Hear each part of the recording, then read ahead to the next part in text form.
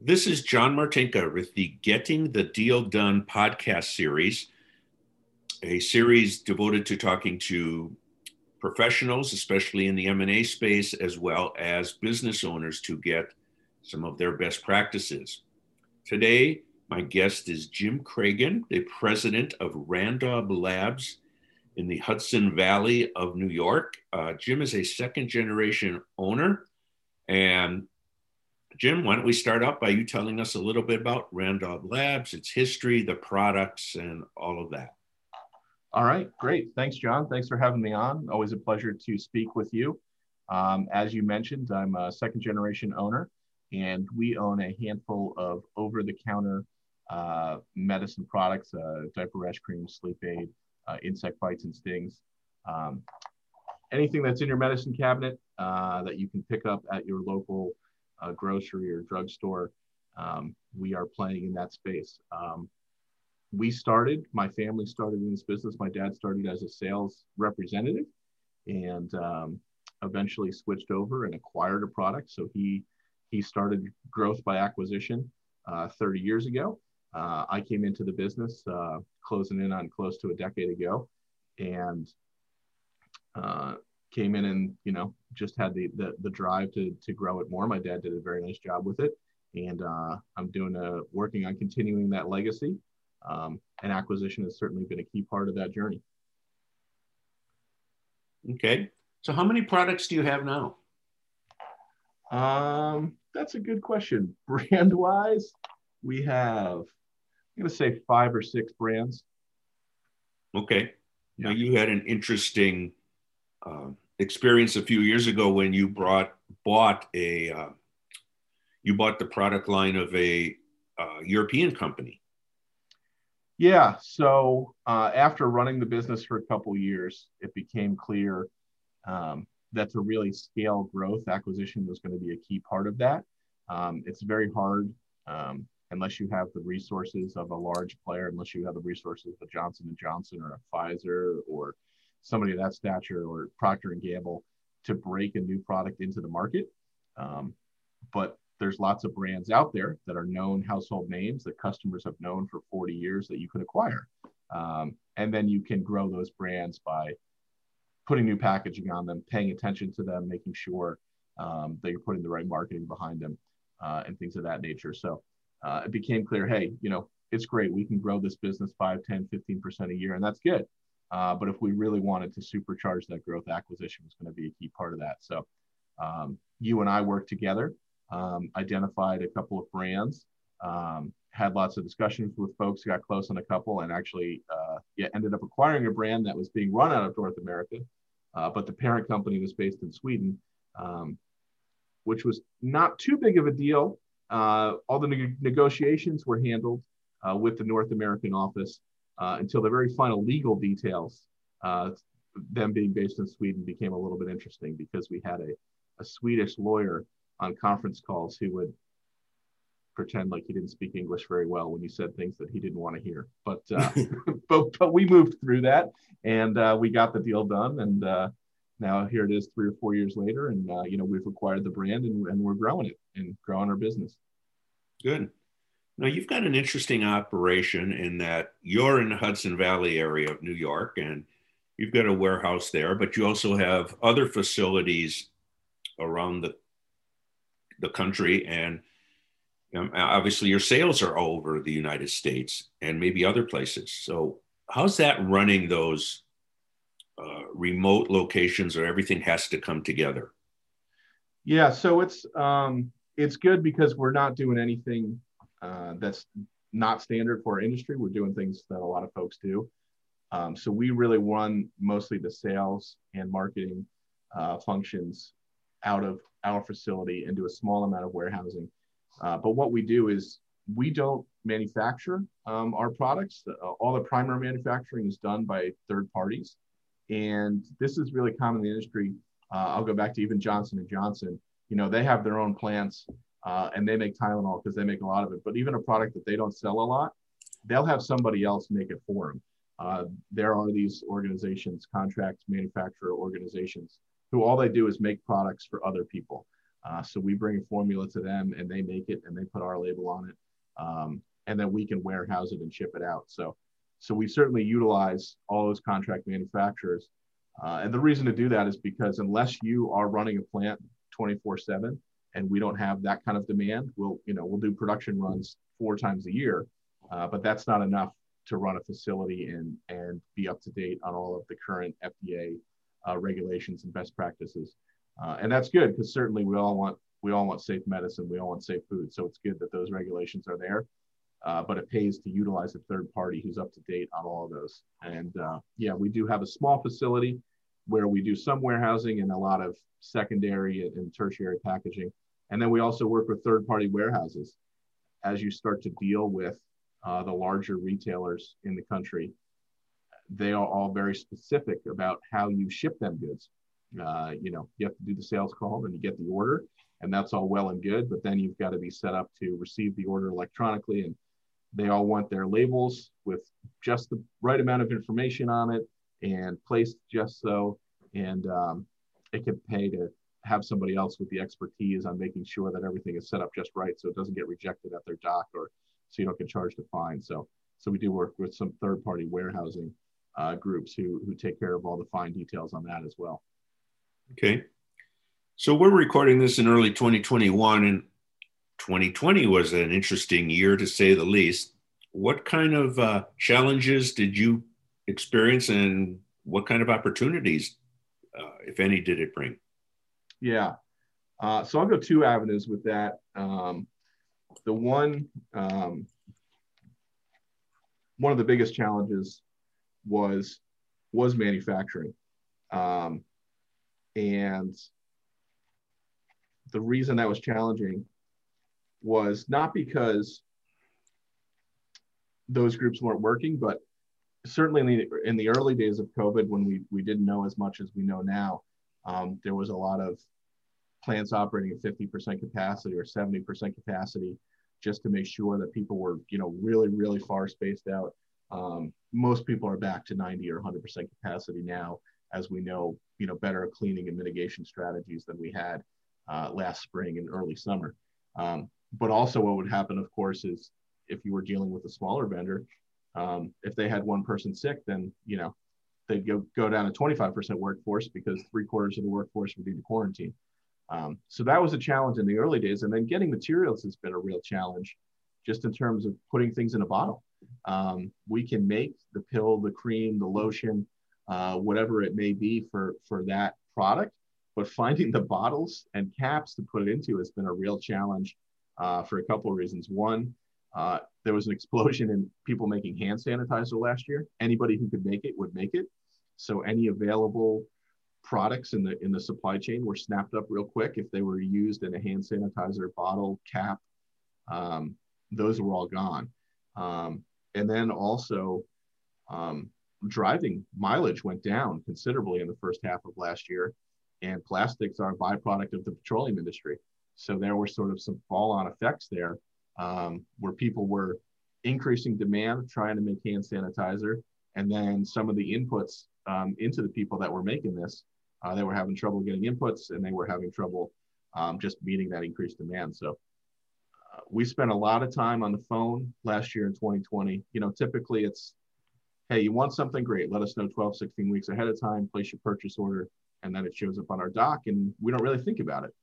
We had to spend a lot of time babysitting and making phone calls, and it was a lot of work. But hey, everybody had to adapt last year, and certainly with our own warehousing operation, we had to adapt and work on cleaning and work on distancing.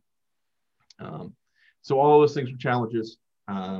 Ultimately, I can't complain. We came out with a pretty good year, just being goods that people need, no matter what the condition. Just common staples in your house. So certainly happy I don't own a restaurant or a gym or something that really had a bad year. So had a lot of challenges, had a lot of difficulty working. And then I said I was going to go 2 ways with this. So I'll go back on the second on the sales, which was sort of, it's a challenge and an opportunity.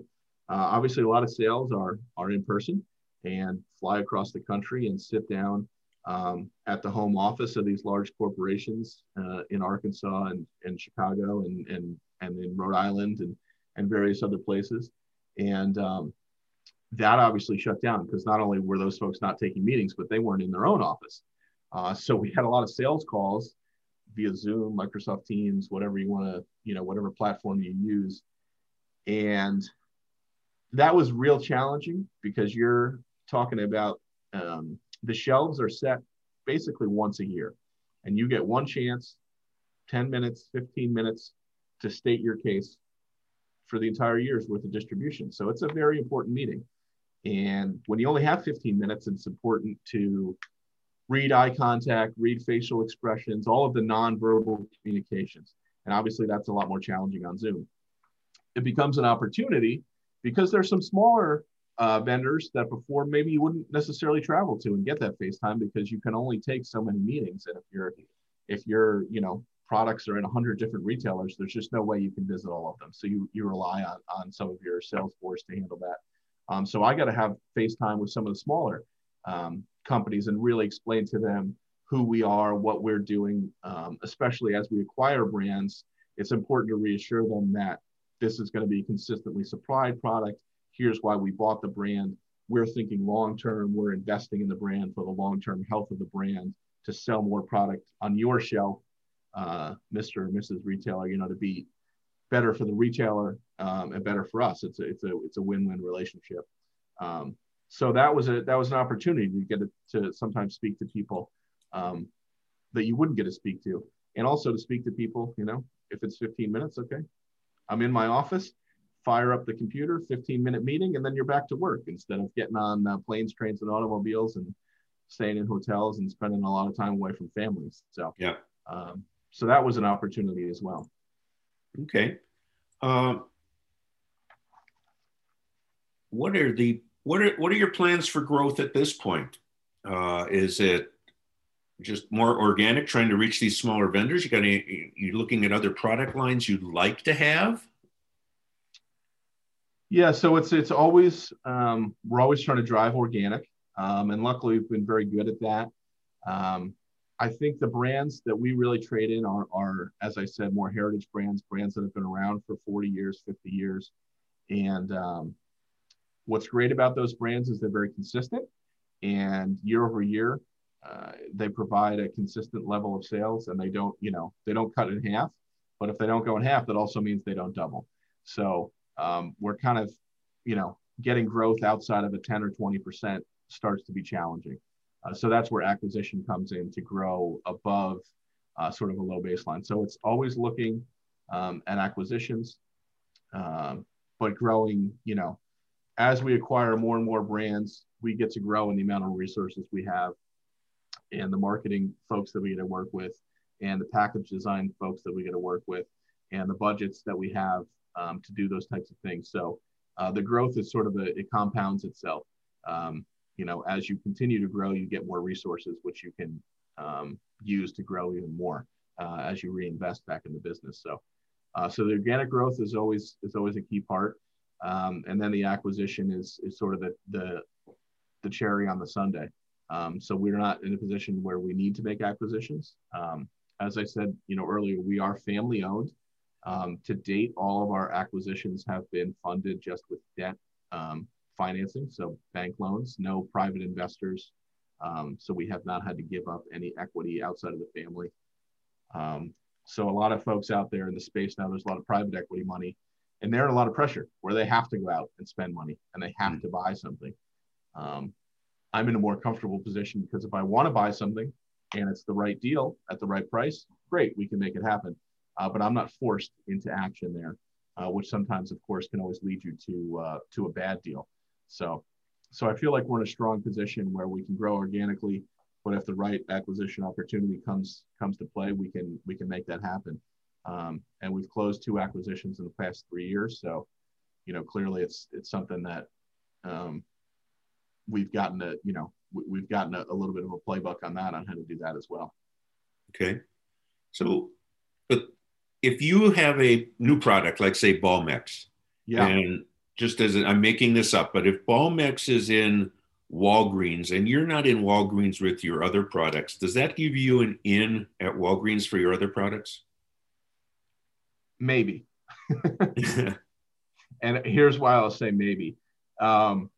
When you're dealing, so if you're dealing with a smaller retailer, or if you're dealing with even a medium-sized grocery store, so for grocery, there'll be one category manager who handles, almost all of OTC medicine. Yeah. And there'll be one, and then there'll be one other person who handles all of the beauty and cosmetics.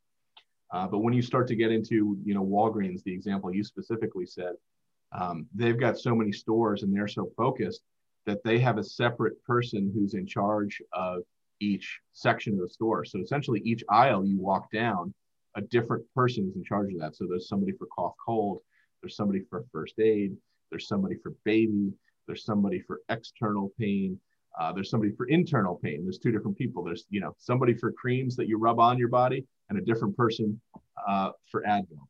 So that's why I say maybe. So sometimes it'll be the same person and you can, in that meeting, say, hey, I know we're talking about product A, but, let's talk about product B, C, and D. And sometimes that's not an opportunity. But it certainly helps. And certainly if you buy, so for instance, we talked a little bit about our Balmex acquisition. We acquired another product called Chigrex, which is first aid ointment for insect bites and stings. And we have another product that's also a first aid treatment for insect bites and stings. So that's the same person. So yes, we get to cross-sell those two products in the same meeting. So, okay. So sometimes. Sometimes, great. Yeah, and nothing is easy, is it? No. You go into Walgreens or CVS and deal with one person, but you can't. So I've got one more question and then anything else you want to get out, but I know you've taken over the business from your father. Mm-hmm. And besides the acquisitions, what other things have you done to put your imprint on Randall Labs? That's a good question. Certainly some of the low-hanging fruit, just being younger, just a little more technology, just a little more computers linked between an office and a warehouse, so you can hit print on a FedEx label in office and send it down to the warehouse instead of being forced to drive across town to do that. So some of the basic stuff like that. I'd say the real imprint that I've put on the business, besides the acquisitions, as you say, is that, as I said, as you grow, it gives you more resources, more capital to spend with external vendors, but also we've made some hires internally. So I'd say the biggest imprint that I've made on the business is the people that we've brought on. We've brought on, sales and marketing vice president. We've brought on a manager of operations. So bringing people in, everybody knows that, of course, your employees are the lifeblood of your organization. And, you've got to have a good product. You've got to have a market to sell that product. It's got to be priced right. So, you make a profit at the end of the day. I mean, everybody knows that. But, really, you've got to have, as you grow and you grow out of, one person doing it yourself, and you start to grow your employees, you've got to hire the right people. And it's very important when you're small. We have about 10 employees. So one person, if you hire the wrong person, that can really affect the whole team. So making the right hires and building the team, being able to bring in folks in roles of need have really helped us grow. And I've really been happy with the folks that we've brought on. And I think the flip is, I've been happy with them, is we offer a nice environment, being 10 people, being family owned. We don't have any of the corporate, I don't know what the right word I want to say is here. I'll say we don't have the corporate nonsense that some people want to get away from. Dealing with a big corporation, there's just a lot of internal politics that need to be dealt with. And being a small family company, it's that's not the way that we operate. So it's just a nice environment. Come in, do your job, go home, be with your family. So I've been really happy with the people that we brought on. So I'd say that's the biggest impact that I've made on the business. Okay. Any final thoughts, Jim? Um, no, I think that covers most of it. It's just always great to talk to you, and hopefully the listeners have learned a thing or two. I don't know that I'm the best teacher. I feel like I'm still learning a lot myself as I go, but you talk to, we kind of keep track of goals sometimes and keep everything written down, and you feel like, man, did I accomplish anything? And then you look at your goals for the year and you go, yeah, I hit all the big goals. And you go, yeah, okay, I really did something. So Yeah. So I look at where things were close to 10 years ago when I came in and where they are now. And I'm really proud of the things that we've accomplished and the way that we've grown. And, looking forward to what we can do in the next 10 or 20 years. But acquisition has certainly been a key part of our story, working with key partners like yourself. You got to have the right business brokers who know how to get deals done. You've got to find the right partners with banks who can get you funding.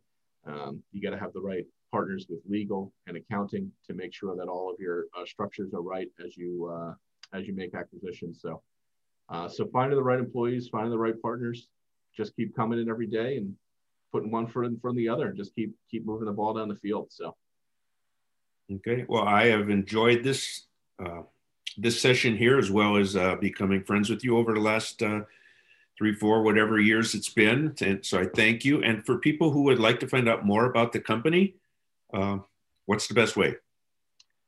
You can go to randob.com, RANDOB.com. Pretty soon that website's going to take you to a new website, because we're in the midst of a corporate name change. As we grow, we're going to work on our corporate identity a little bit. That's really just going to link you out to the product brands, because that's really what we are. We're worried about our brands, but we do have some new corporate identity stuff coming, and you'll be able to find on that. If people want to reach me directly, they can look for me on LinkedIn. I'm there. I'm easy to find. I'm not hidden. I'm not private. So, yeah. Okay. Well, thank you, Jim. And again, if you want to find out more, it's Randob, RANDOB.com. Thanks, Jim. Thanks, John. It was a pleasure.